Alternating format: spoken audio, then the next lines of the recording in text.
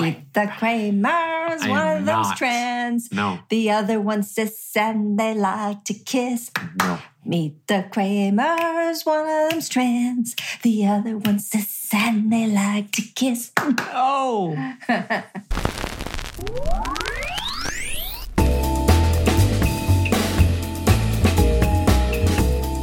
Hiya, I'm Jerry. I'm a trans woman, and my pronouns are she, her. I'm Sarah Kramer. Did you say your last name? I don't think I did. We're the Kramers. And you are? I'm Jerry Kramer. I'm Sarah Kramer. And our pronouns are she, her. Oh, God. I don't know when you're listening to this, but the week we recorded this is the anniversary of me coming out publicly to the world as a trans woman. I have been out now for 1 full year, mostly hiding in my house because of the pandemic. Congratulations. And we're going to talk all about that in a later episode. And it's also the 9th year anniversary of when I had my needle biopsy and I found out that I had breast cancer. And today's episode happens to be all about my cancer diagnosis. So that's a lot of synchronicity. There we were, chugging along in our lives, and suddenly the rug got pulled out from under us again. The amount of things that we learned from this experience are not going to fit into one episode, but we're going to just start with an overview of what happened. And if you have any questions about something we may have glossed over, send us a DM on Instagram or email us at info@meetthekramers.net. We will probably come back to some of this in a later episode, but before we continue, we do want to start with a trigger warning. We do discuss cancer, medical procedures, as well as some sexual violence. So please take care of yourself if you do decide to listen. After the assault, I realized, and I'm sure it's not like this for everybody who experiences trauma, but this is how my brain works. I realized that I could choose the dark side, which was depression and negativity and bitterness, or I could choose to come out into the light and shed my shame and work on processing the trauma and work on my trauma responses and what I call panic mode. And so that's what I did. I wasn't going to let the assault destroy me. Eventually, I left my therapy group and I found my own therapist, and we started working together on noticing when I was in panic mode. And then, Jerry, you were tasked with also noticing when I was in panic mode, because we were trying to catch it when it happened so that I could work on going from an 11 down to a 2. Sometimes I would just have a classic panic attack, which is where you can't breathe and your hands or your face go numb and you feel like you're going to die. But for me, most of the time, it was just about being overwhelmed. Like I couldn't choose a can of soup without spinning out. And that's not a joke. Like I would become so overwhelmed that the simplest decisions would make me freeze. What did you notice in me when I was... Oh, how unprofessional. Shame on you. Oh, God. What did you notice in me when I was in panic mode? This is a really tough question because a lot of the time you were in panic mode. Well, I was in panic mode 99% of the day. Yeah. For me, it took a lot for me to notice it because we had to start getting you out of it before I could meet unpanicked Sarah on a different level. It was kind of nice because when we got you out of it, it's like a much, I don't know if I love the word chill, but it's like a much chiller version of you. And there's obviously little differences now, like decision making and like little tiny things, like when we plan a trip somewhere, you pack 2 days before we go instead of 3 weeks before we go. Right. Packing and unpacking and packing and unpacking and packing and unpacking. And it wasn't just panic. It was like I was really controlling. Like I would come pick you up from work, and if you weren't outside right when I came to pick you up, be so stressed out about it and be honking the horn. Yeah. It was like all kinds of intenseness. Yeah. It was just, that's it. That's a good one. It was just a constant intensity. And so when my therapist said, we got to work on getting you out of panic mode, she gave me a bunch of different grounding exercises.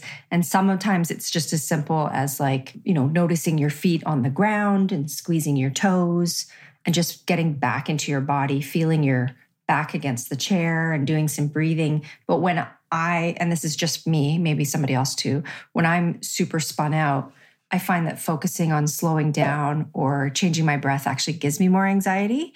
I found that doing jumping jacks works really well for me, which is why I was doing jumping jacks the last episode, just to get that release. I get some nice breaths into me. It makes me laugh because I feel so ridiculous. And that's the one that I use the most when I need a big, quick burst. That activity sort of rewires my brain and I'm able to get myself from like a 9 or a 10 down to a 1 or a 2 where I should be. But if you're somewhere like a waiting room in a doctor's office and you don't want to be doing jumping jacks in the corner like a weirdo, sometimes I'll do something more passive like square breathing. It's also called box breathing. And I'm going to post a graphic about square breathing on the Instagram feed, but you can also Google it. And there's lots of videos and graphics about how to do it. And actually, there's so many different ways to ground yourself. And I think it's like shoes. You just have to try on a bunch of different ways to see which one works for you. And of course, you have to practice, because now when I do square breathing, I'll do it like before I go into the grocery store, because, things are so stressful right now with pandemic stuff. And because I practice it so often, it takes me way less time for my body to chill out. And my nervous system is like, oh, we're doing square breathing. That means I need to calm down.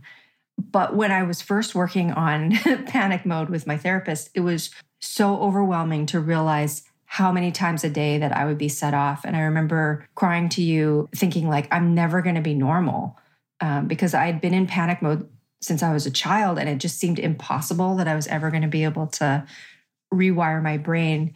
But it just took a lot of practice and a lot of patience, and I could feel things improving. And everything in my life was much less work because I wasn't at 11.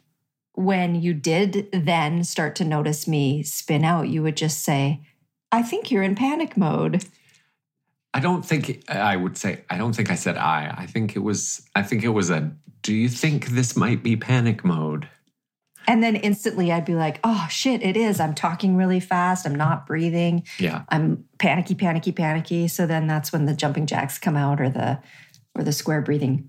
It gave me a real feeling of power, actually, because if I am by myself, like I always have a little panic attack when I'm in IKEA, down in the basement part.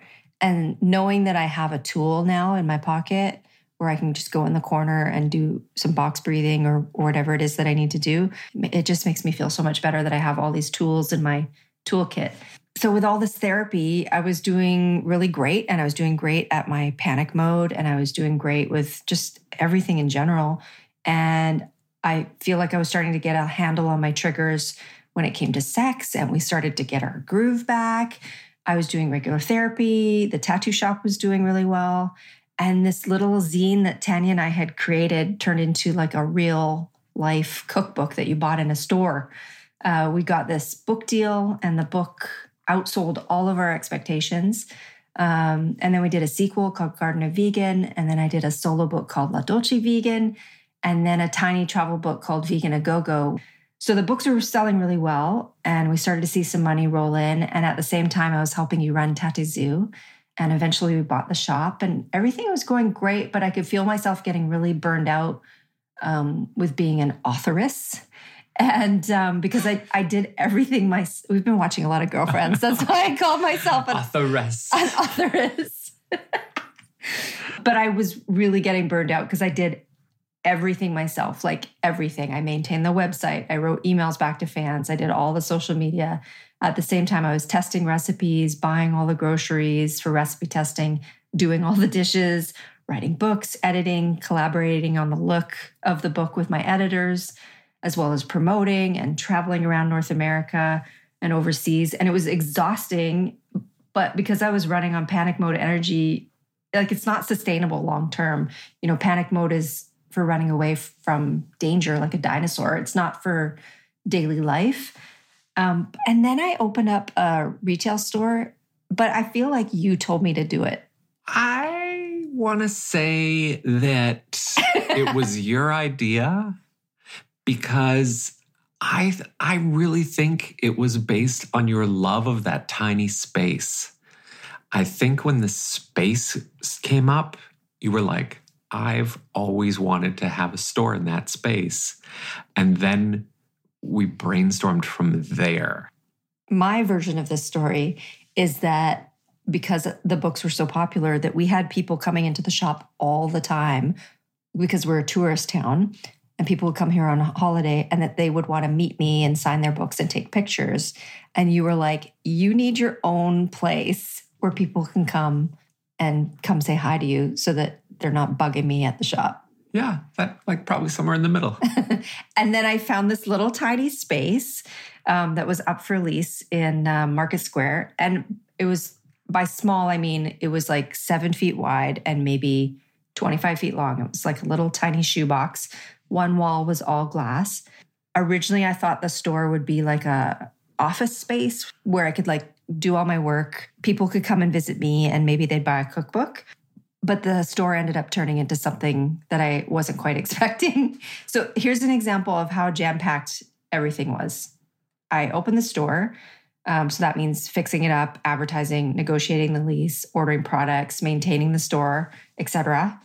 And then it's a lot of work. And then I was helping at Tattoo Zoo. Plus I was working at the same time on a vegan iPhone app, which is now defunct. Like any project that I do, the budget is really small. So I was doing as much of it myself as possible. I think I did like 75 food styled photos. Plus we did videos. So I wrote the copy and organized the food and made myself look presentable. We did the lighting. Jerry, you helped with the filming. And then I did all the editing of the videos and put them up on YouTube. And in some of the videos, when I look at them, I can see that I'm on the verge of tears because I was completely overloaded with work. But my desire for success sort of trumped any self-care. Around that time that I opened the shop, I also went to England to see my mom's side of the family, who I hadn't seen since I was a teenager. And my favorite band in the world, the Go-Go's, were on tour. So I went to New York and LA to watch a bunch of their shows.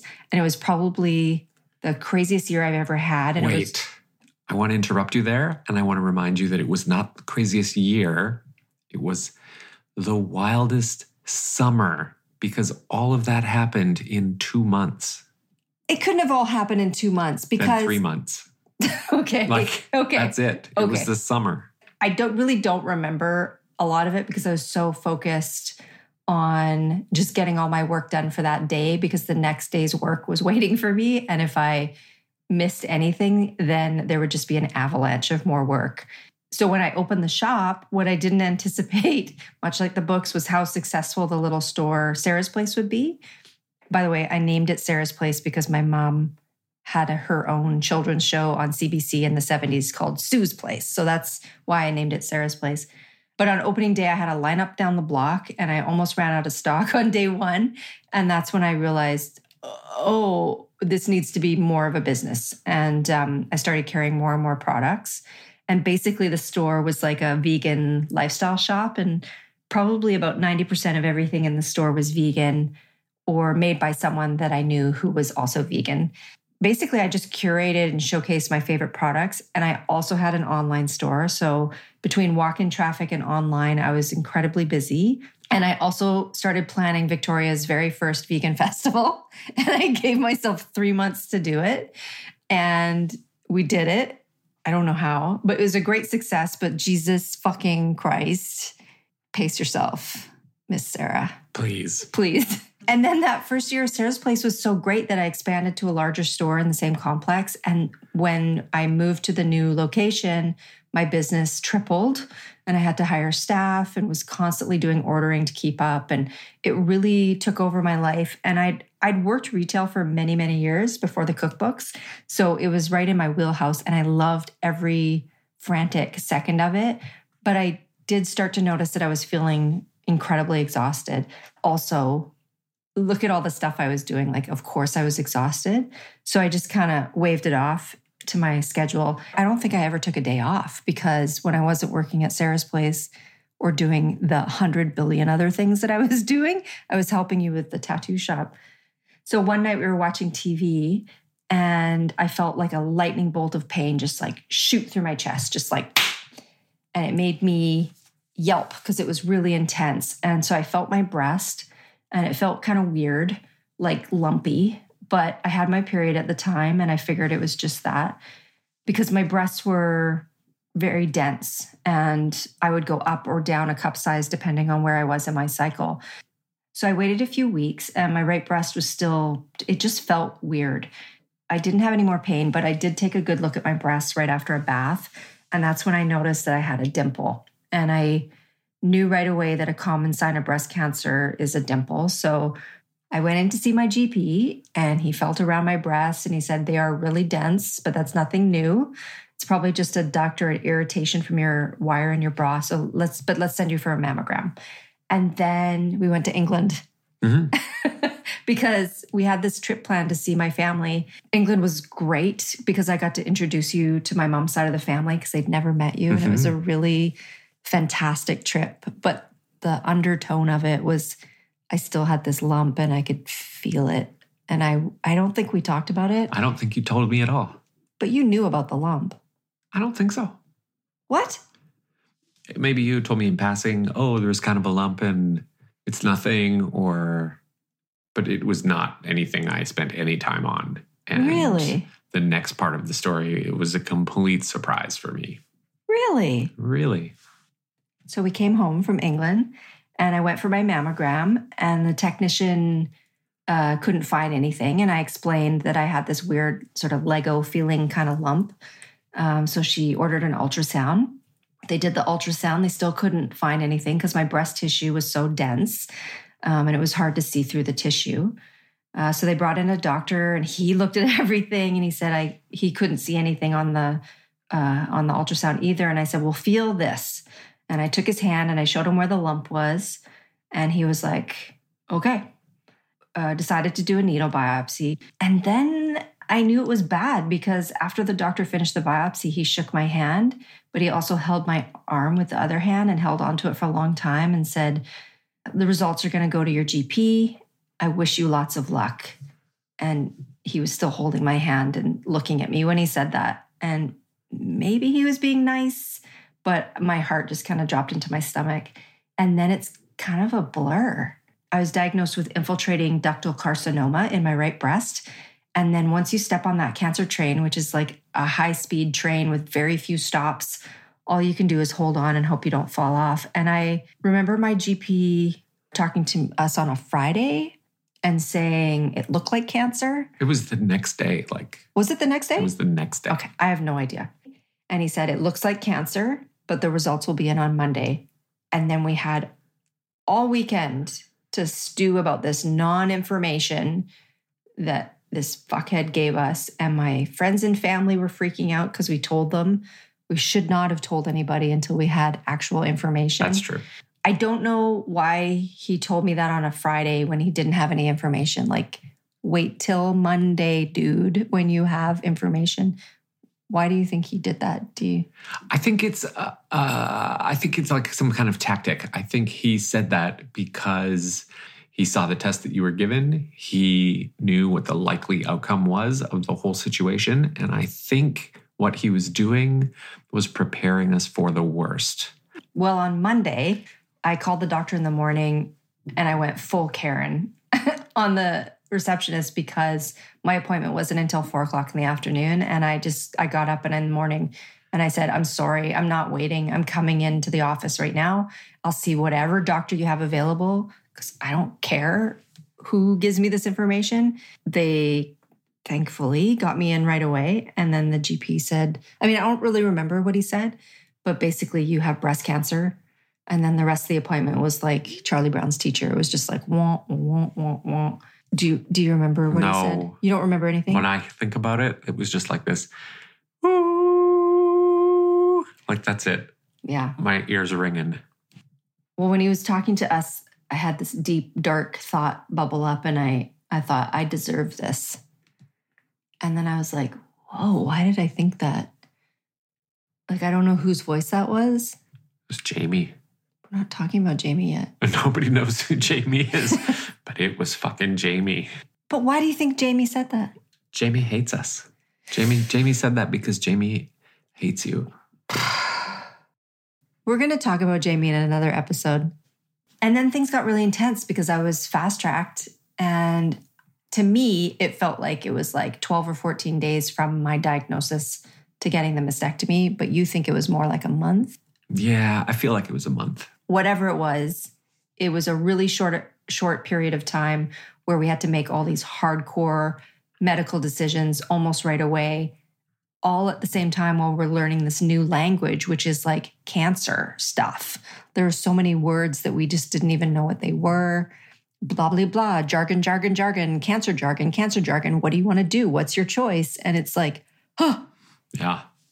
I needed a plan. Like I was so desperate for a plan, and everything that the doctors were saying was so wishy-washy and I wish someone had told me this, but they can't give you a treatment plan because first they have to take out the tumor. They take the tumor and they do all their science equations based on my tumor, my age, and my genetics and my health history. And then the treatment is designed specifically for that person. But nobody told me that. So I was just like, what's the plan? What's the plan? Because guess what? I went into full panic mode again. And I remember saying to my therapist, I'm in panic mode. I'm in panic mode all the time. I'm trying not to be. What if I do chemo and I go into panic mode? And she was just like, it's okay. If you disassociate while you're doing chemo, it's okay. It's just, you just have to get yourself back into your body when it's over. I have a memory of going to the surgeon. We had like a 30-minute consultation where we talked about what he needed to do to save my life. And I remember going through all 5 stages of grief in that 30-minute consultation. So it was like denial, anger, bargaining. I remember saying like, can't you just take the tumor, but like leave the breast? And he said, if I take out the tumor and the surrounding tissue, because they have to do that, they have to take a margin, you're going to be left with a breast that looks like a dog took a big chunk out of it.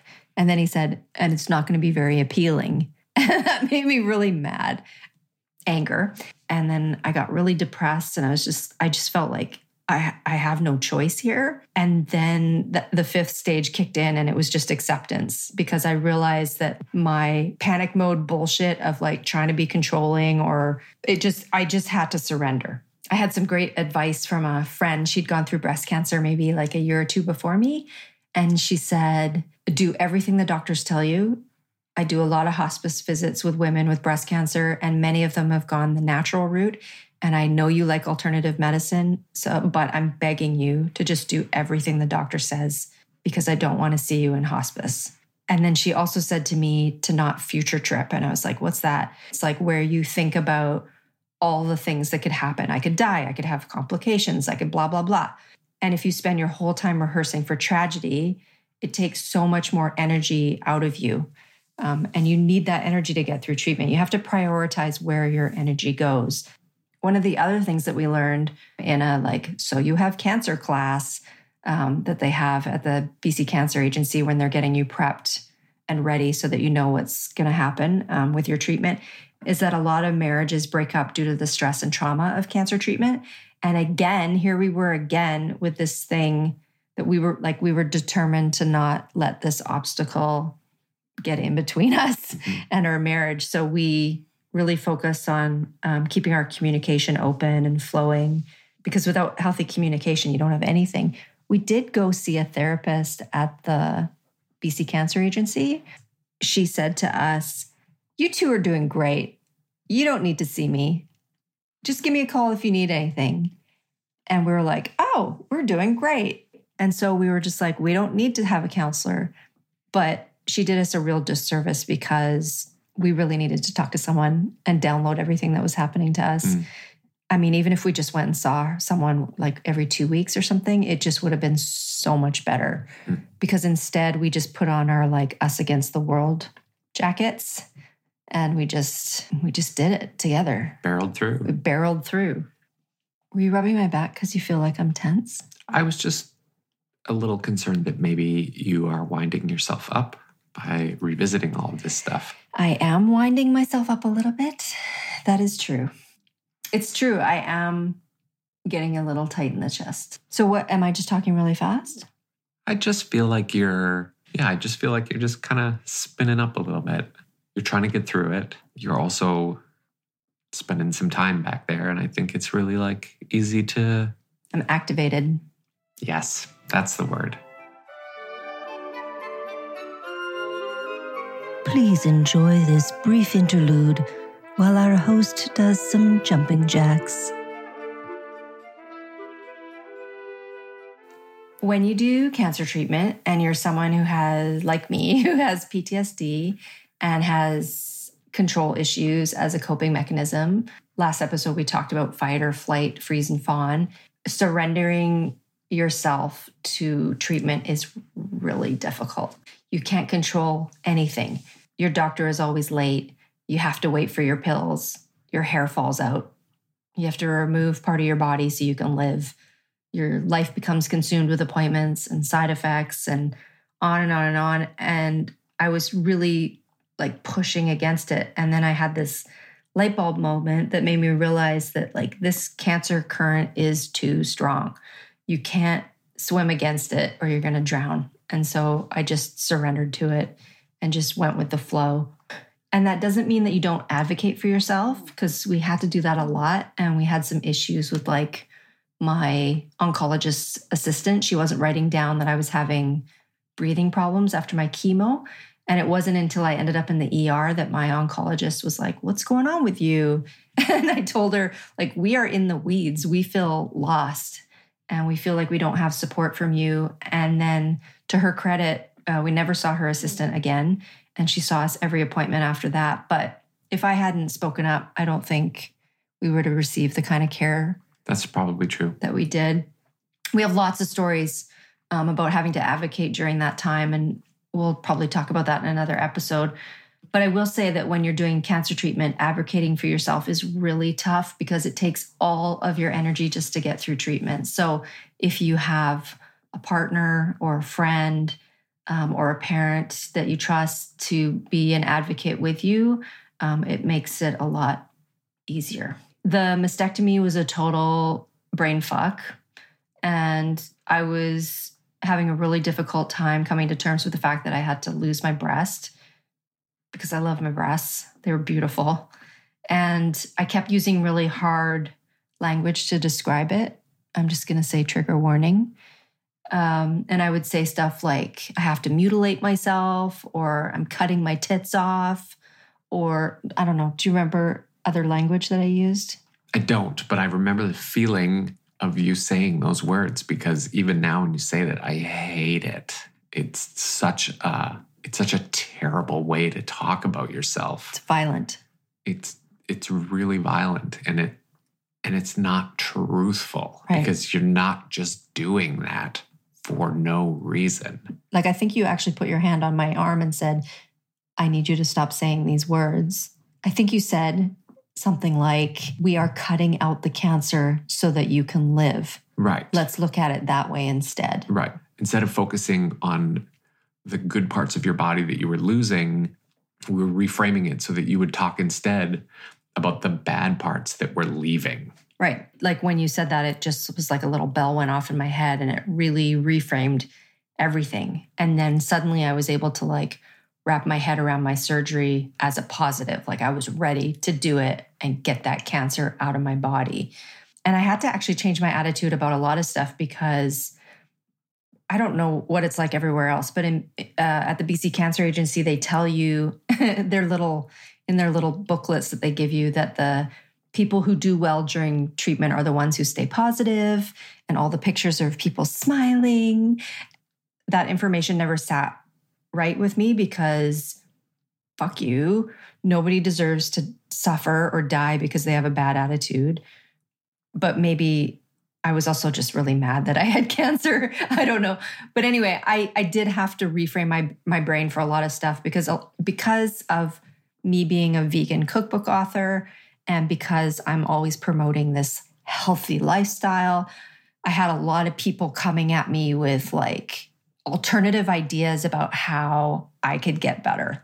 People saying like, "Did you know that you can squeeze an apple with your left hand and touch a battery with your right hand and that'll get rid of your cancer?" Like so much crazy stuff was coming at me. And I had customers come in and be like, "Well, you're not going to do chemo, right? That's poison. That's poison for your body." And I was just like, "Thank you so much for that information. I'm going to Google it And then I would just shut down the conversation because just don't do that. Just don't do that to people. Right. And I know that them approaching me with all this information is just about them showing love and concern. But I was already so amped up with panic that it honestly made things so much worse. I remember being really afraid when you were first diagnosed and you first started talking about the naturopathic oncologist that we went and saw, because you had been doing a lot of alternative medicines to try and fix. And I had some stomach issues. And you'd been doing it for a while and it wasn't really working.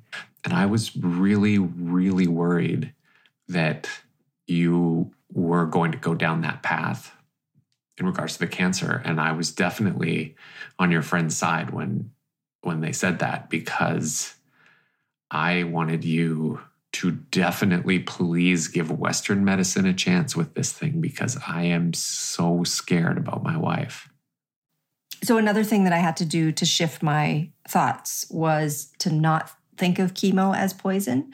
But instead I would visualize it as those little cartoon scrub bubbles that sort of come in to the bathtub and go wee, and they clean your bathtub.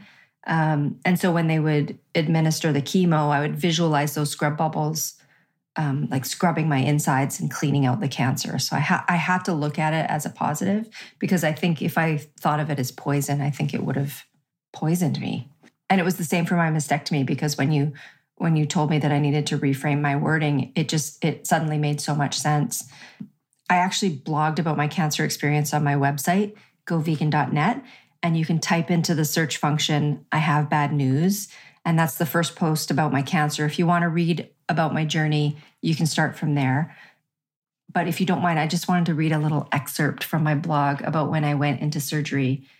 So that before they wheeled me in, my nurse put in my IV, and then she put her hand on my arm and she said, talk to your body before you go into surgery. God bless you. And I was like, okay, I don't believe in God. Don't know what you're talking about. And then they wheeled me away and they stuck me in a hallway to wait for my doctor. And so I was just sitting there in the hallway waiting, and I was really trying to not freak out. And so I did some square breathing, and that calmed my body down. And then I talked to my body and I said, dear body, thank you for being healthy. I know right now we have cancer, but we're going to cut it out today. And it's not going to be easy, but I know we're going to be okay because I take good care of you, and you are a strong vegan superstar with magical unicorn healing powers. We can do this. And then I took another breath and I had a little talk with my cancer. And I said, dear cancer, we've only known you for a few weeks.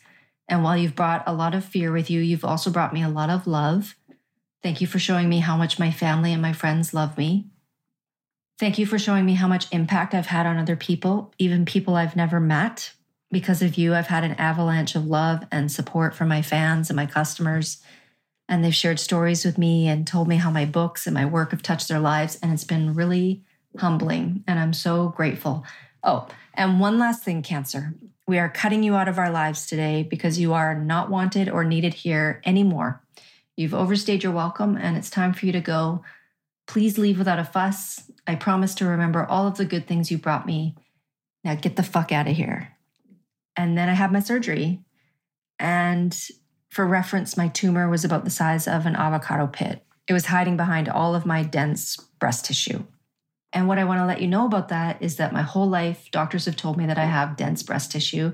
Some of them joked that I wouldn't need a bra when I was 80 because my breasts would stay perky. And what they didn't tell me is that it's more difficult to detect breast cancer. And I wish someone had told me that instead of making a joke about my bras. So if you have dense breasts, please learn how to do a self-exam. And here's the most important part. You know your body better than anybody else. So if something doesn't feel right, advocate for yourself. And then based on that tumor from my mastectomy, I did what I call the full meal deal. So I did mastectomy, then chemo, radiation, and then I was supposed to do a long-term medication called tamoxifen, but I had a bad reaction to it. And then we decided to stop that final step of tamoxifen and end my treatment. And I think from diagnosis to the end of my tamoxifen, it was like a year or like 14 months, maybe. I forgot to say that I closed Sarah's Place when I was diagnosed. I had many lovely friends and customers encouraging me to keep it open, but I knew that I needed to focus on me and my health, and I didn't want to worry about anything else but myself. And I don't regret closing it, even though the store was a lot of fun, and sometimes I miss it. The other thing that helped us was we had critical illness insurance from when we bought life insurance. So we were able to put a claim in, and we used that money to pay off all of our debts. We put Sarah's Place into storage so I could focus on my treatment. And by Sarah's Place, I just mean all of the stock because I had a lot of stock. And thank dog, we live in Canada. So we didn't really have to make any medical decisions based on what we could afford. Everything, for the most part, was covered by Medicare. And it was an incredible gift to not have to stress about money during my treatment because we had a lot of other things to stress about. And if money was part of it, it just would have been a lot. So this is us telling you to get some insurance if you can, because you never know. And my treatment was, and I don't want to scare anyone, but treatment is intense. And especially because I'm the person who, when you read the medication package and it says 1 in 10,000 people have a reaction to this, well, that's me. So I've always been sensitive to medication, and this was no different. I had a rough time. Let's just say that. The surgery left me with tight scar tissue. The chemo, besides draining my immune system to kill the cancer cells, was hard on my joints and my hips and my hands. I still have a little bit of neuropathy. And the chemo kills fast-growing cells, so I lost all of my hair. And I do mean all of my hair, if you know what I mean. And including my nose hair, which was weird because my nose would drip. And I was like, why is my nose running all the time? And it was because I didn't have any nostril hair. But then to add insult to injury, the chemo also kicked me into menopause. So no more periods, but instead I have hot flashes. And I don't know which is better. And then the radiation burned my chest quite badly. It was a rough heal. And then the scar tissue from the surgery and the scar tissue from the radiation left my chest wall really sensitive and incredibly tight. And even 8 years out, I'm still doing regular physio to kind of break it all apart and get better movement. And then the final step for my treatment plan was to take tamoxifen, which I was supposed to take for 10 years. And tamoxifen blocks cancer cells from replicating, and it helps you not have a recurrence, although it can happen. But it's a really powerful drug. And I really wish I could have taken it, but it really kicked me in the ass. And we didn't anticipate how much it would fuck me up because we thought, okay, well, we've got through treatment and now I just have to take this pill. But I had a really big reaction to it. It not only exacerbated my pain from the chemo that was still sort of lingering, the tamoxifen made it almost impossible for me to walk upstairs, get off the couch, really do much of anything. And they kept telling me to hang on and just wait for the side effects to phase out. They kept saying, if you can make it to 6 weeks, the side effects will go away. And it just got worse and worse and worse. And I felt like I was drowning. At that point, I felt like the tamoxifen was the worst part of the treatment, or maybe it was just cumulative. I don't know, but I kind of fell apart. And they had me take a break off the tamoxifen, and I bounced back right away, and I felt pretty good. And then they put me on a different kind of tamoxifen and a different brand of the same pill at half the dose. And almost immediately, I was back to severe pain. I could hardly walk. You would find me at 3 a.m. in the bathroom sobbing in pain and panic. And then you'd shove an Ativan into my mouth and put me back into bed. And then I started to have suicidal ideation, which is something that I've never, ever had before. And I'm so glad I told you, Jerry, because that's when we had a long talk with the oncologist and we decided to end treatment right there. From your perspective, what was it like when I was on tamoxifen? I remember you being in bed. I would leave for work and you would be in bed. I would come home and you would be in bed. And I think this was if I remember right, we were also moving the shop or building the new shop while you were doing that. So I would get up in the morning, I would go to work, I'd work a full day at the shop, and then I would go to the new shop and do a couple hours worth of building.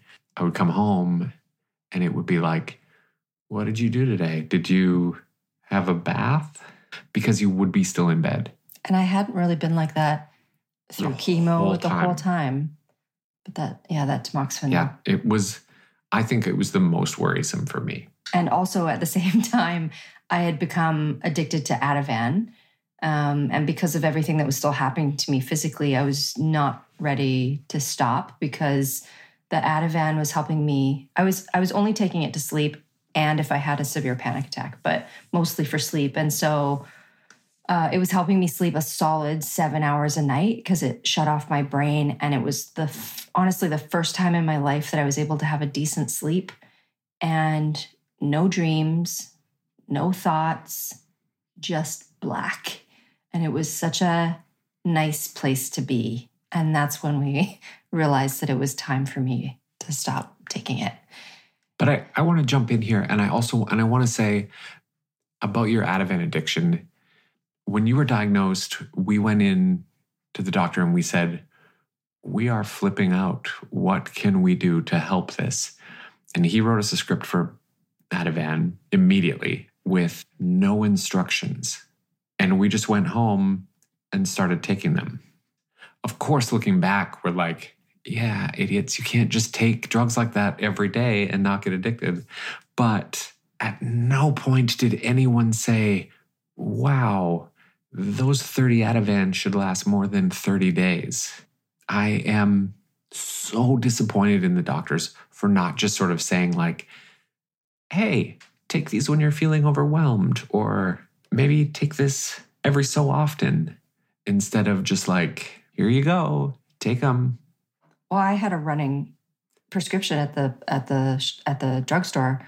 I would just like use them as I needed. I mean, I only took one a day, but every day. And also you build up a tolerance to it. So then they kept having to bump me from like 0.5 milligrams. And then at the end of my Ativan addiction, I was up to 2 milligrams a day, which they say isn't a lot, but getting off of it was really difficult. And I think we could probably talk about that in another episode because it took a lot to get me off of it. So we had that long talk with our oncologist, and she says, your reaction to this medication is not typical.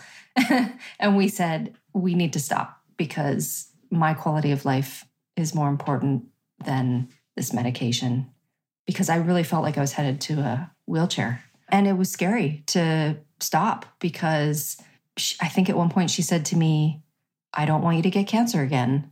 I want you to take this medication. And that really flipped me out. And then she, she's a science nerd. And so she was telling me percentages and this percentage of people who take it, blah, blah, blah. But I think none of that made sense to me because I'm not a math person. And I think you broke it down for me. I think we just did a little kind of statistics thing where we just sat down and did the math. I think I did the math for you. And I said, this part of your treatment was 2 in 5 to make you better. This one is 1 in 5. This one is a quarter of the 1 in 5 for the last part. And we just, none of that makes sense, but I can see it in your eyes. Math is not my forte. But the thing that we kind of came up with was like, is this the way you want to live? Do you want to live 20 more years like this? Or do you want to live 5 more years doing whatever the fuck you want? And so we just honestly gave you the same question that we've given all of our pets. Like, it's a quality of life. If this is going to make you suffer, then it's not worth it. And we shouldn't do it. I stopped the tamoxifen again. And then I feel like within a couple of days, I felt myself change. And I think you said to me, hey, there you are. And I was like, what do you mean? And you were like, you're back. Your eyes are bright. It was kind of like I woke up from a coma or something. Yeah. And then it took a long time to recover from the tamoxifen. I had a lot of pain, and not like pain, like low grade lingering pain. You know, like right before you get the flu, you just feel achy. And you're like, I think I'm getting sick. It was like that, but all the time. And my body felt like it was 80 years old. And because I felt like I was 80 years old, I started doing Aquafit because it was the only thing that made me feel good was that hydrostatic pressure of the water. It just made me feel light. And anyway, I did a lot of Aquafit just to sort of get my fitness back. But what I want to say is I know a lot of people who take tamoxifen and they're fine. There's no reaction. So I want to say that my reaction to tamoxifen is not typical. And it is a really powerful drug. Can really help cancer patients make sure that they don't have a cancer recurrence. So I want to say that if it is part of your treatment plan and you can tolerate it, please take it if you are able. I also want to say that most people think that when your cancer treatment is over that you just get on with your life. But all that chemo and radiation took a really big toll on my body. And it probably took me another year, maybe 2 years before I started to feel like myself, kind of. When cancer treatment is over and they release you, they just let you go. And it's really disconcerting because you are so used to daily or almost daily contact with like a doctor or a nurse or a technician of some kind. So when they release you from treatment, you just kind of feel like a baby deer. Your legs are all weak and you're not sure of yourself and everything seems really loud and overwhelming. I remember going to a restaurant and because I had been in isolation for so long, I feel like we're all going to feel like this when the pandemic is over. Yeah. But I had been in isolation for pretty much for a year. Once I was done treatment and I felt like I could go out, I went to a restaurant and the noise of other people eating and talking was so loud that I had to leave. And it took me a little while to sort of toughen up again and get used to all the noises and sounds of and the hubbub of people. What was it like for you when treatment was over? Because you not only were working full time, but you were also my primary caregiver. It must have been a lot. It was definitely a lot. I think full-time is a bit of it's misguided. I don't think I was working full-time. I think I was working a lot of the day, but I really wasn't working that much. I think I would leave duck out probably around 4:00 every day. I know you would you'd take Wednesdays off or whatever for me to go do chemo. And yeah, you were always there on my surgery days. And so you were working sporadically, but we were still we're still running a business. You betcha. Yeah. Running the business.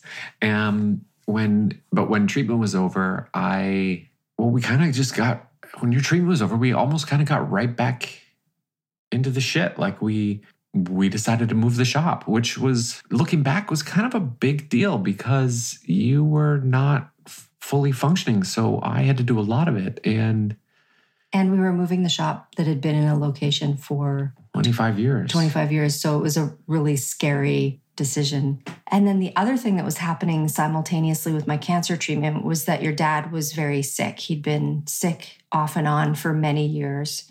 I think his diagnosis and your diagnosis were almost at this, like cancer diagnosis, were almost at the exact same time. They were very close. His was right before me. Yeah. His diagnosis was nothing like your diagnosis because when he called to tell us, he said, "Don't look it up because it's really bad. They're giving me 6 months." So before you were diagnosed, I was going over to visit him as much as I could, but he didn't seem sick, which was hard for me because I didn't understand cancer until you had cancer. I would just go visit him and be like, "I don't see this. I don't see how you're sick." But like the culmination of your treatment being sort of finished and then him sort of being at the end of his life, like that was kind of the same time too. I mean, anytime I had an upswing in my chemo or I had a break in my treatment, we would like go over and visit and then come back and I would do my chemo. It was a lot. Yeah. So it was an incredibly intense time. And while my cancer experience was traumatic in many ways, it helped us realize what we wanted. And instead of running away from the trauma this time, we kind of leaned in and we focused on making some big positive life changes. We wanted a simpler life and a less stressful life, and we wanted more memories and less stuff. We were walking down Fort Street and we saw this sign in a window. It said, "For lease, call Joe." And the space was really cool. It was just like this tiny little 1930s retro looking storefront.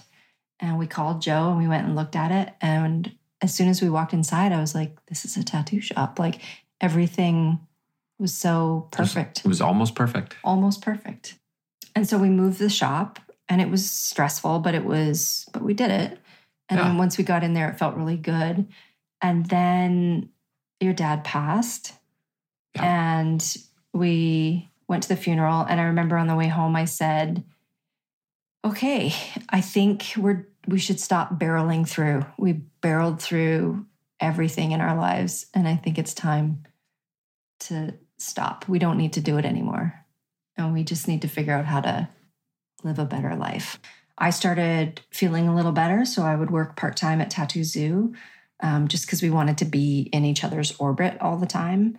And Tattoo Zoo started to really flourish because I was able to take some of the load off of your shoulders and run the business part of it so that you could just focus on tattooing. And things felt really simple and sweet. And everyone around us was really lovely. I was getting pressure from my family and my fans, like, when's your next book? And are you going to reopen your store? And what's next for you? And I was like, no, this is it. I'm here with my best friend, Jerry. We're having fun at work and we're walking home together hand in hand. And that's all I want. And then one Valentine's Day, I saw an article in the New York Times and they had a questionnaire called 36 Questions to Fall in Love. And I was like, we have to do this. And it was cool because I read through some of the questions and I thought that I would know what all your answers would be, but I thought it'd be cute to do anyway. And the questions were like, name 3 things you and your partner appear to have in common, or what in your life do you feel most grateful for? And then some of the questions got really deep, like, do you have a secret hunch about how you will die? Or if you could change anything about the way you were raised, what would it be? And then this really fun little quiz turned into a really intense conversation. And I got to hear stories from you that I'd never heard before. And one of the questions sparked a conversation. And then you said, well, you know, I'm gay. And I was like, what?